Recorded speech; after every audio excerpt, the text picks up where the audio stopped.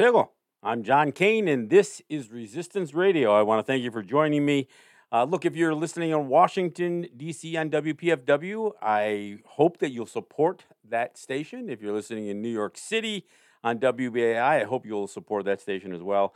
This is the first time I've been streaming the show on Facebook for a while. I've been busy, and even this is streaming live a day early because I'm heading out of town for the next couple of days. So I want to thank you for checking us out on Facebook as well. And of course, we do take the show and we put it up as a podcast after the fact, so you can catch this show anytime. Of course, you can go on the WPFW and WBAI archive page and catch the shows after the fact as well. You can donate to either one of those stations. I appreciate the fact that they give me a space on their broadcast grid to get these messages out and to offer a perspective that has not been considered. And I'm going to talk about that a little bit today, a perspective that perhaps isn't considered. I'm going to talk about history. Who writes it? What is the purpose of writing it? Is it really history or is it propaganda? I posted a comment on Facebook this week, and I asked the question: can you imagine teaching Black history and leaving out slavery, or Jim Crow, or the Civil Rights era? The figures involved in any of that stuff. Can you imagine teaching that history? Or how about covering World War II and not talking about the Holocaust or any of that stuff? Can you imagine leaving out the ugly parts of history? Because that's what Native people experience. And what we're taught as a period of history that came before discovery, maybe had a little bit of colonization, where you tell happy little stories about happy little Indians and happy little pilgrims, or promote the false myth about Pocahontas saving John Smith's life, or any number of softened up stories about Native people and how rich and beautiful our culture is. Everybody loves to hear about Native people when we're talking about spirituality, or arts and crafts, or any of that stuff. They don't like to necessarily hear about Wounded Knee, the massacre or the standoff. They don't like to necessarily go through what took place at Standing Rock or any of our environmental fights. And in fact, none of that stuff is taught. So, the question often, is posed about who writes history, and they say the victors write history. Well, if the history is written in such a way that it depends on who writes it, as far as, what is going to be in that content, is it really history? I mean, history should be just matter of fact, right? You should kind of leave in the ugliness of conflicts. You should be, all of that stuff should be a part of it. And if it's not, how much is propaganda? I mean, and look, and I'm not just talking about this from a Native perspective. I mean, I can't help but think about the United States dropping 2 atomic bombs on the small island nation of Japan in the waning months of what would have ended that conflict anyway. Does anybody ever offer the perspective that Japan had in terms of U.S. aggression and U.S. military buildup? I mean, hell, the U.S. took over the Hawaiian Kingdom. They literally launched a coup to take over the Hawaiian Kingdom to give them a little bit more presence and a little more supremacy, if you will, in the Pacific frontier, the Pacific and South Pacific. So, was Japan needlessly concerned about the United States buildup, and all that would come with the Spanish-American War and all that stuff? I mean, I think if you told history from just from a standing of matters of fact, you would not necessarily always paint the United States as the hero, because that's the way history is taught. And public schools are used as platforms for this propaganda. I mean, there's no question that public schooling is about instilling patriotism in its students. And, look, I'm not even saying that's completely wrong. What's wrong is leaving out the major parts of American history, so you don't have to ever confront guilt or consequences associated with that stuff. Again, from a Native perspective, there's so much of our history that is never told. And because it's not told, most people have no idea who we are. And in fact, there's a fairly large percentage of the American population that doesn't know Native people still exist. And they certainly don't know the conditions that we exist in.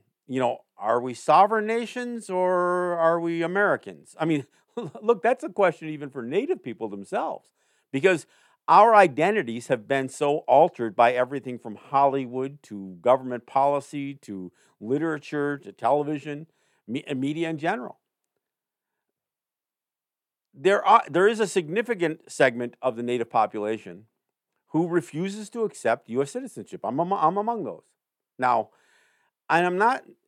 My refusal to accept U.S. citizenship is the fact that that they attempt to impose it upon us, forcibly impose it upon us, just like they do with the Hawaiian, with Native Hawaiian people. So, do we have a right to reject that? And what does that mean? If we're living in an area that the United States is still claiming that is their land, then what is our status? Well, many Native people live on their ancestral homelands. They live on what is recognized as Native lands. Now, even that's a big question mark. I live on the Cattaraugus territory of the Seneca Nation, and there is much information. There is significant historical data, facts, that suggest that this land is not part of the United States. That makes people shake their head. I remember my friend Ross John, when he was sitting on council for the Seneca Nation, they entertained a meeting with law enforcement, and he flat out told all of the law enforcement representatives there, FBI, ATF, the Justice Department, all of them, you're not in the United States right now. You're on Seneca land. And our history is viewed differently than yours. Your heroes are not our heroes. So this is the complication, because we're taught one version of history, and it isn't oftentimes very accurate. And in fact, it has been propagandized. I mean, again, let's visit how Native history is taught in school. We're taught as a people of the past. There is never any look. They don't even teach history necessarily just as history. When I was a kid, they called it social studies, and that included history, it included geography, it included, basically studies of societies. Sometimes ancient societies, sometimes American societies. But when you teach history as a timeline, and you only include a specific people in one segment of that timeline, you never mention us again, then the question ends up being, where did we go? Did we disappear? Were we eliminated? Were we exterminated? Because that history suggests, yes, there was attempts to exterminate us. Yes, there was attempts and genocide was committed against Native people. And genocide isn't just genocide if it's successful. Even a failed attempted genocide, if it meets the standards for the international definition of genocide, it's still genocide, all or in part. You don't have to kill every person to say that you've committed genocide. If you kill a significant portion of our population with the intent to change us completely over, if you rip our kids away from our homes and you send them off to boarding schools or take as much as 40 or 50% of our population of children and have them raised by white people to eliminate our identity, yeah, that's all genocide. If you do something to eliminate our young women from being able to have children, so sterilization programs, yes, they existed in the United States. Land of the home of the brave, or what? Land of the free, home of the brave. That's what you did. That's what your country did. Look, it wasn't just that we got called merciless Indian savages in your foundational document, the Declaration of Independence. And it wasn't just that part of that declaration was put out there because you wanted to take our lands, and King George was trying to put brakes on that. It's everything from there. Like I said, can you really teach black history and not talk about slavery? Not talk about Jim Crow and racism and segregation and all that stuff? Of course not. You wouldn't dream of it. And the reason you wouldn't dream of it is because black people play a role in how that story is told, in school curriculums, in history books, all of it. Jewish people play a role in how the Holocaust is written of and spoken of. But Native people, we are never sitting at the table for those textbook writers. Today, if I open up a textbook used in school today, it still will make the claim that Pocahontas saved John Smith's life. When the fact of the matter is, they may not have ever even met. At the time John Smith was terrorizing Native people, Pocahontas was a little girl. She was 10, 11 years old. So the idea that this little girl, laid her head on the chopping block to prevent John Smith from getting executed is just BS. I mean, it's not true. And, of course, Disney will make it sound like there was a romance involved between the two. Look, when you look at the historical record and the journals that were written, you don't find John Smith even mentioning Pocahontas until she's already becoming a little bit of a celebrity in Europe, when she was shipped off there, indoctrinated into Christian faith, married off to a tobacco baron, and then got sick and died.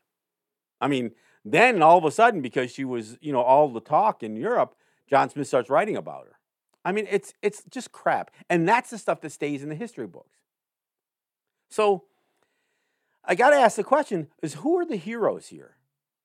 Yeah, when you look at, all the conversation about the Supreme Court and the strict constructionalists, the originalists, and the ones who are hell bent on maintaining what the founding fathers intended. Well, let's talk about these founding fathers, because you know what, they were kind of they were white supremacists. I mean, they all had slaves. They didn't believe in liberty for all. They meant for liberty for all white men.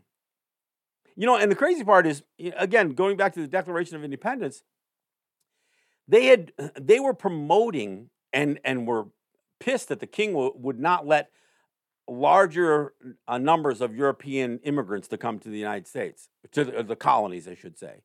Why? Well, the colonies wanted a greater population, and they couldn't produce fast enough, but they knew a whole lot of white people still in Europe, so they wanted more to come. They wanted more to come, and they wanted to take more native lands. Why? Because that's how America built its wealth, by stealing, by slavery. That's what they did. I mean, look, I listen to sometimes how the United States characterizes China's economic development, and the fact that their economy has roared pretty strongly for a number of years, and then you address how China was able to build a strong middle class, and they eliminated much of the poverty and that kind of stuff. However you feel about how they did it, let's be clear: they didn't do it with slavery, and they didn't do it by mass dispossession of lands from indigenous people. No, those indigenous people were Chinese.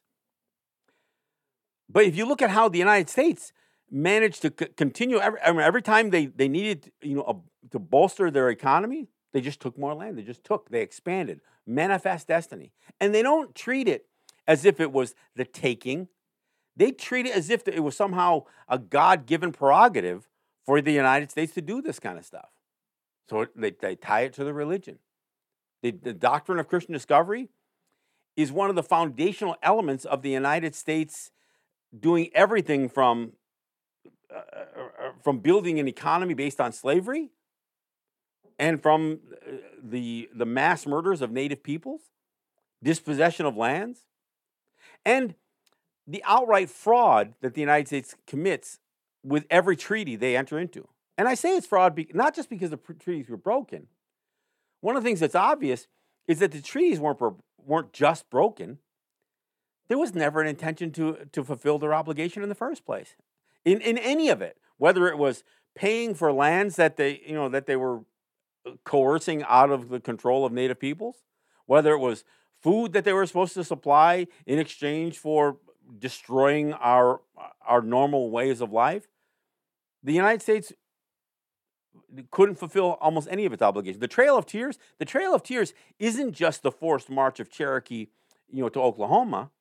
It's the failure of the United States to ever provide any of the resources that they promised for not just that trip, but what would happen when they got there.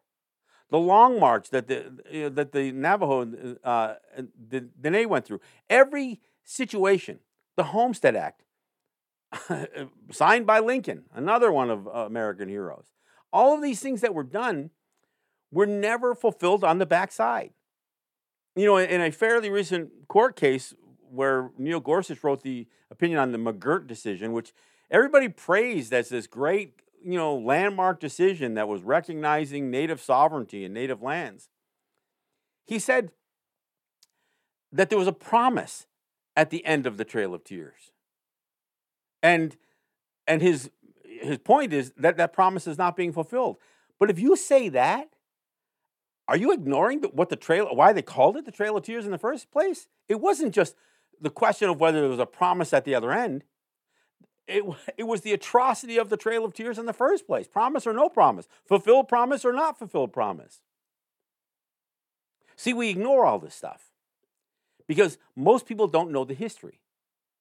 And the thing is, you don't even realize that you don't care about that history until you hear some of it. Then you're left with the question, why didn't I know this? Look, as I was doing events on a fairly regular basis in New York while I was doing the show, I'd make the trip down, and once a month I would try to do something. I'd screen a film or bring in speakers or maybe performing artists of some sort. But as we were addressing issues, the most common theme that I got back from the folks that attended my events was that they felt betrayed by their education. I've got a master's degree in history. I've got a PhD. I've got this. How do I not know this? Well, it becomes particularly concerning that in an age of information that we live in now, where everything is available, that people still don't know. Because part of it is they don't know to look. They don't know the questions to ask. They don't ask the questions about Native history because we're a small population. We don't impact many people's lives. We have a bigger impact over white people when we tell them they can't play Indian because of their school mascots. That, in many regards, is a major conflict that we have with non-Native people. Their obsession with playing Indian because their school mascot was Indian, Raiders, Redskins, Redmen, whatever, Savages, Warriors. Part of the reason I confront that is because of the mistelling of history, the misrepresentation of history, the misrepresentation of those stereotypes that schools put forward through their mascots, through their failure to teach history, or the false history that they teach in the first place. Look, none of the schools that have Native mascots ever said, you know what, we have a Native mascot. We should put a little bit more concentration into our global studies, our history, our social studies and history class to teach a little bit more. No, they don't. Instead, I'll hear it all the time. Oh, our township is rich with Native history. Yeah, well, what is it? Hell, half of the schools that have a Native mascot can't even tell you what the nation is, what Native people their mascot was there to represent. We're the Cambridge Indians. Yeah? What Indians? What nation, what tribe are you claiming that your mascot represents? They can't even tell you. Or when they use these other phrases like chiefs or savages or warriors, they can't tell you. Well, the town's named after Native people. It's got a Native name to it. That it's been somewhat altered and bastardized, but so they'll use the name of a county or a river or a landmark or a township as some claim towards trying to take our identity. And they don't even take a real identity, they make one up. And because there's no historical record, and since there's no continuity in teaching about Native people, they get away with it. Look, this idea of altering Native identity is and has been so pervasive that it even affected how we represented ourselves. I've mentioned this before. Look, we had to regain our knowledge of how we dressed, what our music was, what our ceremonies was, what the language teaches us. Even things like a headdress. I've seen representatives of the Haudenosaunee wearing Plains Indian headdresses back in the 40s and the 50s, earlier than that, and right up into the 60s. Why? Because that's the way Native people were supposed to look. That's what white people perceived as what a Native person looked like. They didn't know what a Gostoa was. They didn't know the orientation of 2 or 3 or one feathers, what that meant. We had lost some of that. And we had to regain that knowledge. And we regained it because we did have people who retained it. We had language. We have these things that enabled us to almost go back in time. But even when we go back in time, there becomes the question, well, how do we contemporize our existence? How do we convince people that we're still here? This is the challenge, especially when Hollywood, when television, Netflix, and when history books are misrepresenting our existence. Not just our past existence, not just the history, but they misrepresent who we are. Look, I talk a lot about the doctrine of Christian discovery. And I read and I listen to what others say about it. Some I agree with wholeheartedly, some not so much. The problem that I have with how some of this stuff is represented, they don't talk about the contradictions. I mean, just think about this. Again, history you don't know. Oftentimes people will talk about the Canandaigua Treaty. And I've listened to Native people say, oh, it's the seminal treaty for the Six Nations. Well, I don't necessarily agree. It's not a great treaty. There's much about it that flat out sucks. I mean, it's about land cessions. But the thing I will say about the Canandaigua Treaty, it mentions 3 times that the United States acknowledges that the land that we live on, the land that's detailed in the treaty, that it's ours. And that the United States will never claim it. Nor will they disturb us in the free use and enjoyment of that land, nor will they disturb our friends and allies who join with us in enjoying that land. So it's mentioned 3 times. And this is a treaty that was negotiated during Washington's administration. And it could not be more clear about possession of land. But you fast forward 29 years, and you have a Chief Justice of the Supreme Court that codifies into law this notion of the doctrine of discovery, Christian discovery, that when the Christian nations of Europe came here, they got to assert claim to the title to the land. Why? Some will say, and look, I've even heard Native people say it. Oh, Native people didn't understand the concept of land ownership. Look, we understood it. We just rejected it. We just rejected that a human being could own something that will obviously outlive them. And so when we talk about land ownership, we always refer to the land being owned by the future generations, that we are merely the caretakers of the land, or the stewards of the land. There's a story about a white man who goes into a native territory to express an interest in buying it, and he asks, the first native people he sees, well, who is the owner here? And the old man says, no, the owner's not here yet. And they said, well, when do you expect him? And the old man kind of casually looks and he sees a pregnant girl doing some tasks and says, oh, about 6 months from now, the owner will be back. So the white man comes back 6 months later. And each time he is presented with this idea that the owners aren't there yet, that they haven't arrived yet. And it goes to this idea that we had that once you are born, you are now a caretaker for the future generation. The owner is always going to be the future generation, and not necessarily just a future generation of men or human beings. That the land belongs to the future, that we are only here for a short time compared to the land. So it's not that we didn't understand the concept. We just rejected the European notion of land ownership and that land could be bought and sold. And we defended land, we defended territory, but not from a ownership standpoint.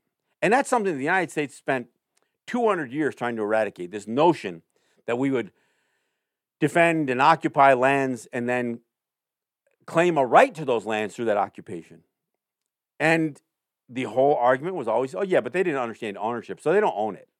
They just occupy it. They're like the animals that live here.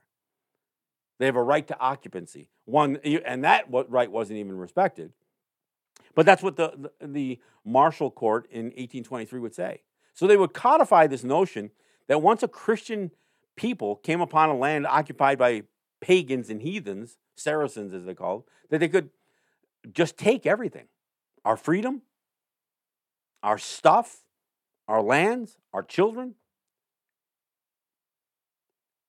That is a barbaric and bizarre concept. Yet it's embedded in U.S. law. And it's U.S. law that is upheld even in these Supreme Court rulings. Everybody will praise, ICWA withstood a challenge at the Supreme Court. The reason it was able to withstand a challenge at the Supreme Court is because they asserted that Congress has this ultimate authority over our lives and that they could express that authority over states. They never addressed how they got that authority from us because that history isn't taught. And in this situation, there is no history to be taught. There's no transfer of sovereignty from Native peoples. And look, we're also 700 plus distinct Native peoples. And no, we weren't conquered. And in fact, John Marshall, in that Supreme Court ruling, that case called Johnson v. McIntosh, basically talk about this extravagant pretension of converting discovery into conquest. And basically we said, look, if you can make that claim in the beginning, that discovery was the same as conquest, and then sustain that claim, and take land under that premise, and hold that land, build a nation, build communities out of that, then that lie becomes true. And it becomes unquestionable. And I say no. A lie is always questionable. And it doesn't matter how many times you repeat it, how many people believe it. A falsehood could and should always be questioned. It should always be scrutinized. And look, if it's only scrutinized by us, a people whose population has been diminished to less than 1%, 1/10 of 1% of the U.S. population, yeah, it's hard to be heard. So we talk about history, the truth of it. And look, there's no question that when we teach history, we're going to have a bit of perspective that's different than when white historians do. I mean, like I said, as I engage in the research and and the reading and the listening to what other Native people say about the doctrine of Christian discovery, I think many of the Native people talking about it get it wrong. I'm in the camp with Stephen Newcomb or Peter DeRico, as I've mentioned on the show recently. Those are the people who I concur with. But some of these others who would suggest that, that for one thing, as they sit here today, they're indifferent about their own identity. I listen to Native people or people who claim to be Native talk about, we the people. Talk about, our government, meaning the federal government. Our armies never losing a war. I mean, even as they're having conversations about the U.S. Army's raiding and destroying and massacring Native people, they kind of fall back into that whole idea of assimilation and indoctrination. They can't help but call the United States their country.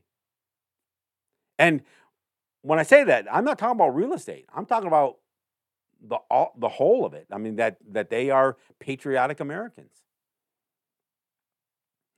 I say that I'm not necessarily big on powwows, and part of the reason is that the majority of powwows that I see listed on social media, they call them veterans powwows.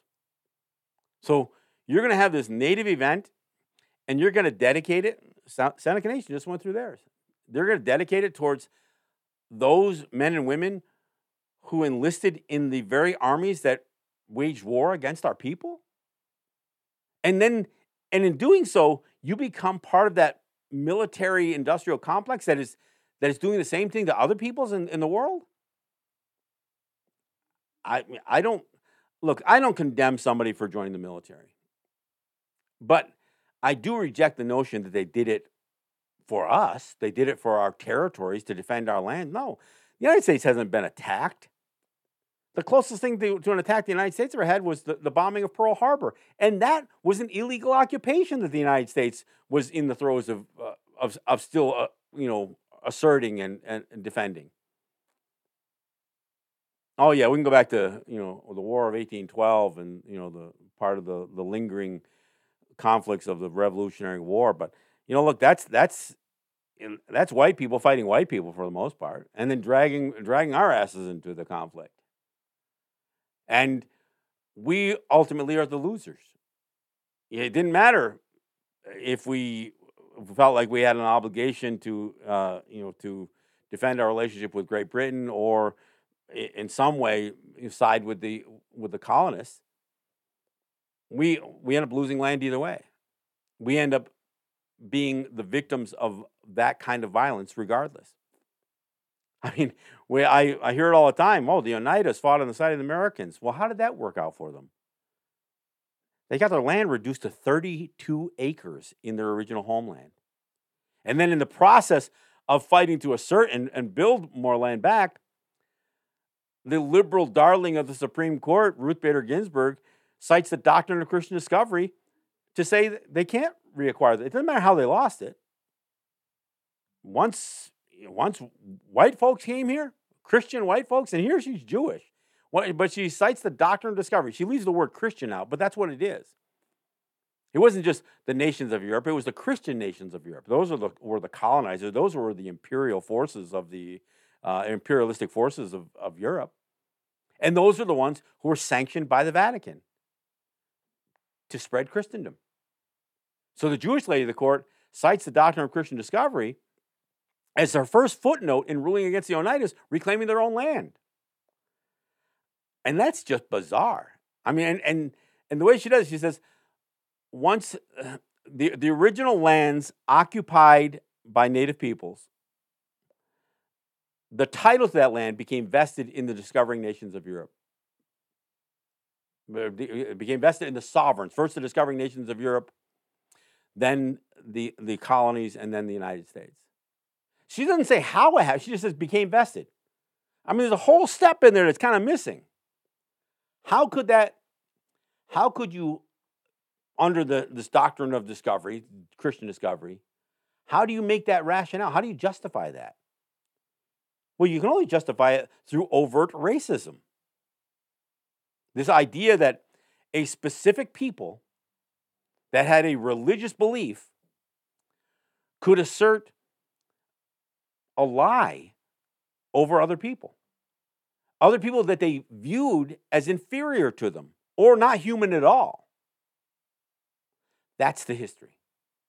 That's the history that is not taught. And there's so much of that history. Look, Native people were enslaved.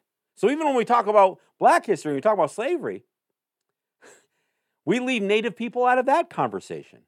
When we talk about Jim Crow and civil rights, look, I'm going to admit, the civil rights movement, Native people supported it, but that's not what we were fighting for. We weren't fighting for our civil rights, our constitutional rights. Every step along the way, we were fighting for our autonomy, our distinction. We weren't trying to become a part of the great American dream, the great white hope. No, the American dream was a nightmare for us. I saw somebody post something today that said, people don't realize that Native people are living in a a dystopian future. The apocalypse did happen to us. We're still here.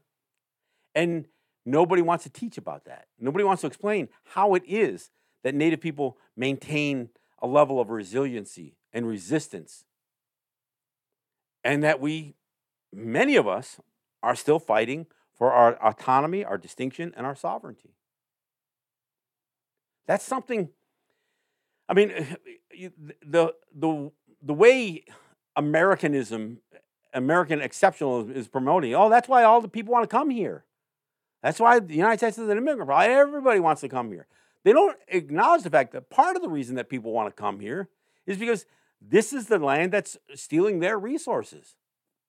They want to enjoy some of the wealth and the affluence that the United States has built on their backs, on their impoverished nations, on their peoples, on their lands.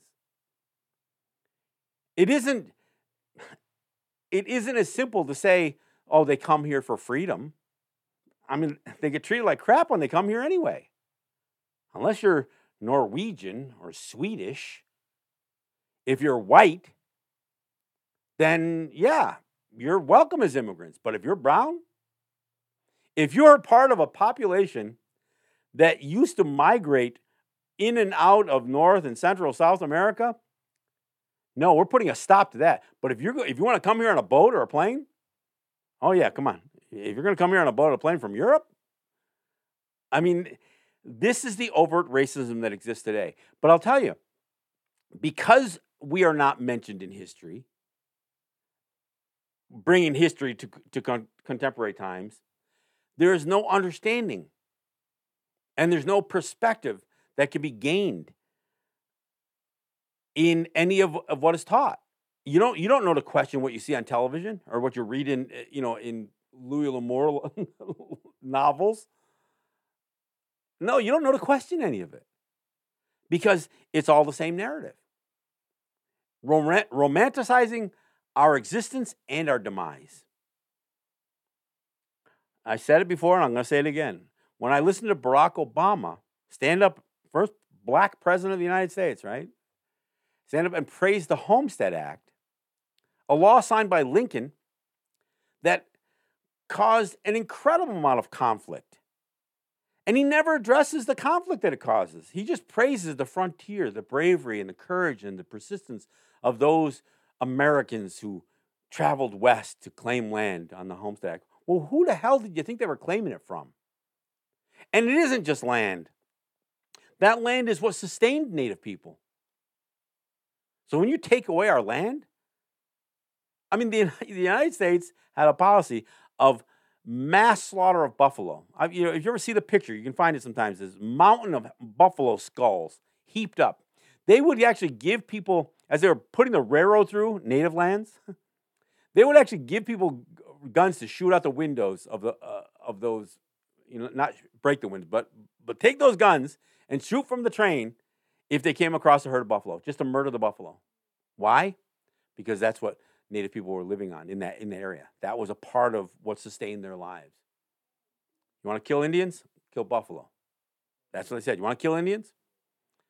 Kill their means to support themselves. George Washington, in his orders to Sullivan, his general, told them, do not accept any pleas for peace. Destroy all the food in the ground and all the food that they've stored and make it impossible for them to plant again. Because the Seneca needed to know the level of the chastisement, the terror of that chastisement is what he said. Yeah, they needed to know the terror of the chastisement that they would get from the United States. George Washington included the word terror, so he had a policy of committing terrorism against Native people. He wanted to create intergenerational trauma. He wanted to do something, make the land unlivable. Not only were people killed, there's no documentation of how many people starved because of what George Washington's Sullivan campaign created. The poverty, the lack of food. That's your founding father. That's, father of America or whatever they call him. I don't know. That's why we call it Run the Gaius. My buddy says Ronnie de Gaius. I know. Run the Gaius. It loosely translates to town destroyer. But more accurately, the word evokes the image of tearing away flesh. It's a word that's in a way connected to the word that we have for shark, or how we would describe a rabid dog. Because it's not just about eating the flesh. It's not just about them consuming us. It's just about shredding, tearing away at the flesh, the fabric of our souls, of our being. Yeah, we called George Washington Run the Gaius, but then we came to understand that everybody who sat in that presidency, the Great White Father, yeah, not so much, not from us. No, it was Run the Gaius. And you know what? When we would send letters, when we would correspond with the White House, with the President of the United States, we would actually put that word down. And ironically, we even begin to forget what the word means. We associate that word with the President of the United States. I heard a story one time that the Seneca Nation, after it had done away with the clan system had already faded, and now what was existing was a chief system. So when they had a constitutional government with elected councils and a president and executives, that they had a plaque on the desk in front of where the president of the Seneca Nation would sit, and it said run the Gaius. I mean, it's like, you don't even know that it meant town destroyer and that it meant one who causes destruction. No, they only associate it with the president, because it become such a common vernacular in our language and in our people to refer to that, use that word for the president of the United States. Our people forgot what it meant, what it literally meant. And this is the challenge when you eradicate a language in the way the United States did to the Haudenosaunee. What we're left with is only the remnants of a language, and it too becomes just native labels for white things, for white man's things. Fortunately, we do have native speakers and people who are not just fluent but know the etymology of words, so we're able to recapture some of what was lost. But that loss isn't an accident. That loss isn't some natural occurrence. The loss of identity, of language, of autonomy. I say it all the time.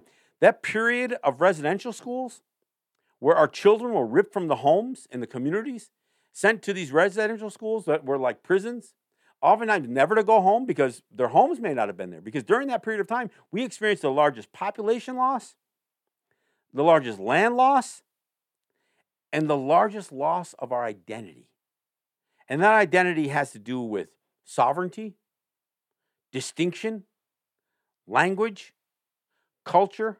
And I don't want to just say culture. Many people will say, well, yeah, we experienced cultural genocide. For one thing, there's no such thing as cultural genocide. There's genocide that can be perpetrated by wiping out a culture, by killing people, by sterilizing men and women, by stealing children, or by doing any other physical or mental harm to a people that would cause them to cease to exist. That's what the definition of genocide is. It isn't just killing. It's a whole lot more. So you don't need to stick the word culture or cultural in front of the word genocide. You don't need to say paper genocide because, wow, we just terminated you on this piece of paper here. No, that paper is not what does it. It's what follows. Or I've heard people say political genocide. Well, it's genocide. And that's not taught. The Holocaust is taught. And sometimes the word that comes with that, which is the word genocide, is taught. But look, genocide that word wasn't coined for us. None of that stuff was, none of the language associated with genocide or denationalization or anything, none of that international concern over ethnic cleansing had anything to do with us. Why? Frankly, they didn't care. But when ethnic cleansing happens in Europe, or when the United States can say, oh, look what China's doing to the Uyghurs. When you can politicize something, but look, the rest of the world just looked the other way when the United States committed a coup against the Hawaiian Kingdom. The Hawaiian Kingdom had close to 200 embassies throughout the world, had treaties, recognition, international recognition. They were the only non-European, and I would say non-Christian, but that's a little hard because along with that recognition as nations, oftentimes it's tied to, well, whether somebody has, adopted their religious beliefs. But the Hawaiian Kingdom was the only brown nation to be accepted into the family of international recognition. And all of those nations looked the other way when the United States committed its coup against them. White men who were allowed to live in Hawaii and to become Hawaiian subjects said, nah, we overthrew the kingdom. Now we are the Republic of Hawaii, and we white men rule this land. And we want to be annexed by the United States. All the Hawaiians say, oh, hell no, we don't. In fact, there's a whole other conversation going on today because during the Barack Obama administration, there was an attempt to turn Native Hawaiians into Indian tribes. And what did the Hawaiian people think of that? Again, oh, hell no. We know what you did to Native people on the continent. We don't want to, we're not signing up for that. They understood that Fed Rec meant a tribe, band, or nation of Indians subordinate to the laws of the United States. They're saying, no, we still believe we have the right to assert our autonomy, our distinction, our sovereignty. We don't think that there was ever a legitimate end put to the Hawaiian kingdom. And all the rest of the world just looked the other way. Just looked the other way. The United States was actually teaching the European nations how to deal with indigenous populations. They were oftentimes invited to be at the table, even as Europe was slicing and dicing Africa. The United States wasn't there for a slice. They were there to teach the other nations how to deal with indigenous populations. That's the history. You want to talk about American exceptionalism? The thing that the United States was most exceptional at was slavery and genocide. And slavery is partially genocide. Because if you take a people and you alter every aspect of their character, and then you implement and you subject them to another national character or cultural character, you've essentially eliminated those people as the people who they once were. And now you have something new. And that's why when we're talking about civil rights versus the human right that Native people are fighting for, because our human right says we have a right to exist as something that's outside of the United States, politically and culturally and socially. The rest of the world says, yeah, that's true. They passed the UN Declaration on the Rights of Indigenous Peoples. That's what they did. They passed it. And they passed it saying, this is the minimum standard. Internationally, this is the minimum standard that nation states must adopt to maintain the dignity of indigenous people, the survival of indigenous people. The United States and Canada can't meet that minimum standard. No, they try to alter it on every occasion. They violate it. In fact, what they say is, we're going to treat the UN Declaration on the Rights of Indigenous People as an aspirational agreement. Meaning something, I heard Peter Dorico use this. He says, it's like the carrot that you put on the end of a stick in front of a horse to get a horse to keep going forward. Never gets any closer to that carrot. That carrot is what much of the international community, well, especially the United States and Canada, they treat the UNDRIP, the UN Declaration on the Rights of Indigenous Peoples, like that carrot. Now, we're not going to get there, but we're going to allow you to keep thinking you can get there. And we're going to put it there in front of you to show that we acknowledge that it's an aspiration, something that you walk towards, even if you never get there. That's what Obama said. Oh, yeah, we respect the aspirations of the UN Declaration on the Rights of Indigenous Peoples, provided it doesn't conflict with U.S. law. Well, what the hell do you think they passed it for? They passed this declaration because nation states like the United States and Canada, which both voted against it, by the way, they weren't meeting that minimum standard. Their laws were not meeting the minimum standard.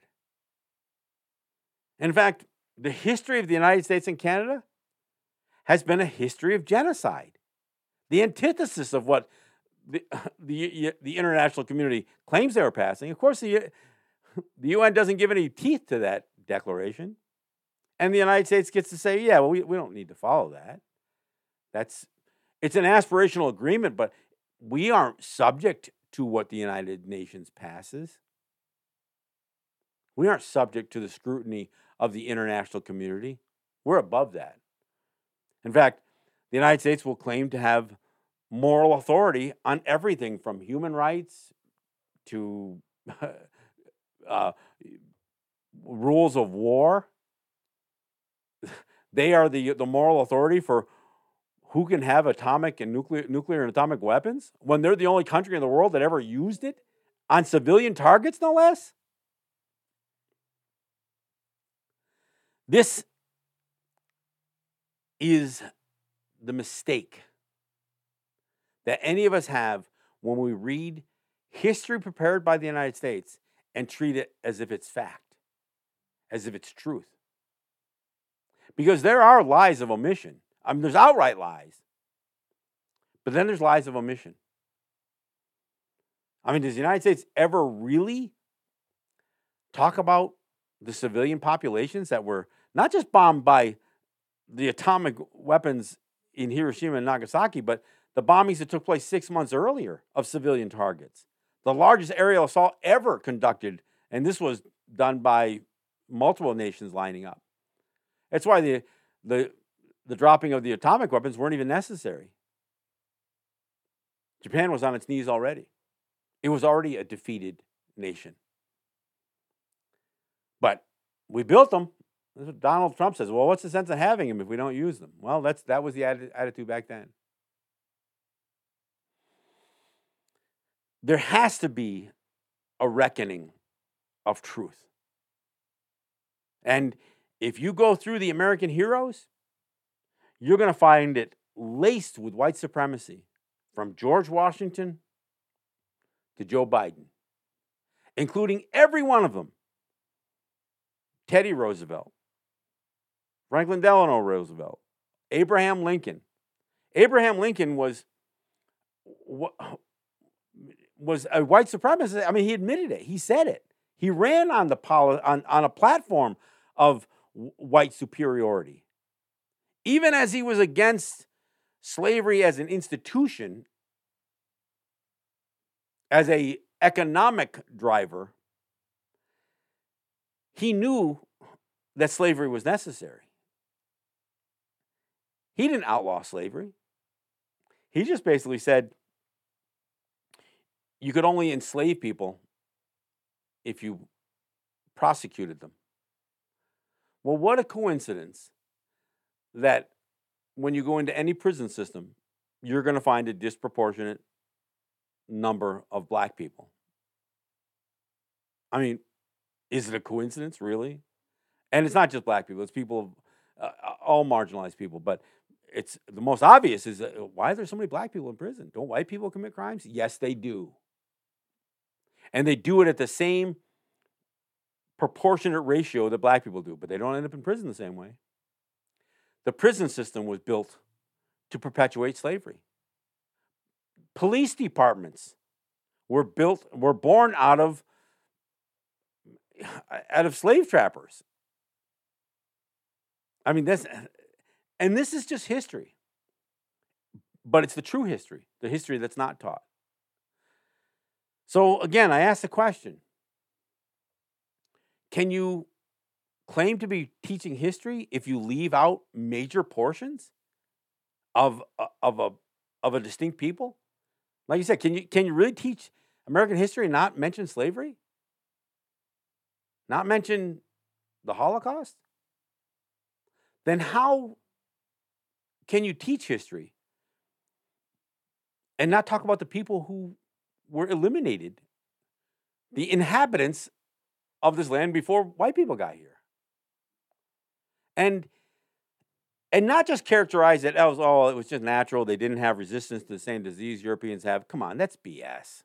Everybody knows that. We lived a healthy, sustainable life for thousands and thousands of years. Do you think your venereal diseases and your whooping cough is what eliminated our population? I'm not saying we weren't affected by it, certainly. But much of the disease was spread intentionally. Again, including venereal disease, the rape culture that came from Europe. I mean, when Captain James Cook goes to the Pacific and comes upon Hawaii, he knows that if his men go ashore, that a significant percentage of that population was going to die because his men were all harboring venereal diseases. He knew it. How did he know it? Because he'd already done it on every pristine territory they ever went to.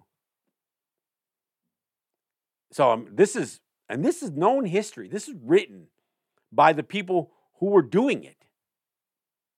Lord Jeffrey Amherst. I mean, we got an Amherst near as a suburb of Buffalo. The Amherst here in not just Boston but Buffalo. Lord Jeffrey Amherst. He documented the desire to use disease blankets to eliminate native population. It's the first documented. Again, I already said Washington, documented clearly the use of terrorism. Well, before him, Lord Jeffrey Amherst was documenting the use of chemical warfare. It would be wise to use these infected blankets against native people to eliminate our population. This is the history. This is what isn't taught. That's my show, folks. I wanted to present this topic to make you think a little bit. So I'm hoping I did provoke some thought, and I'm hoping we can continue the conversation. I'm John Kane, and this is Resistance Radio. Yahweh.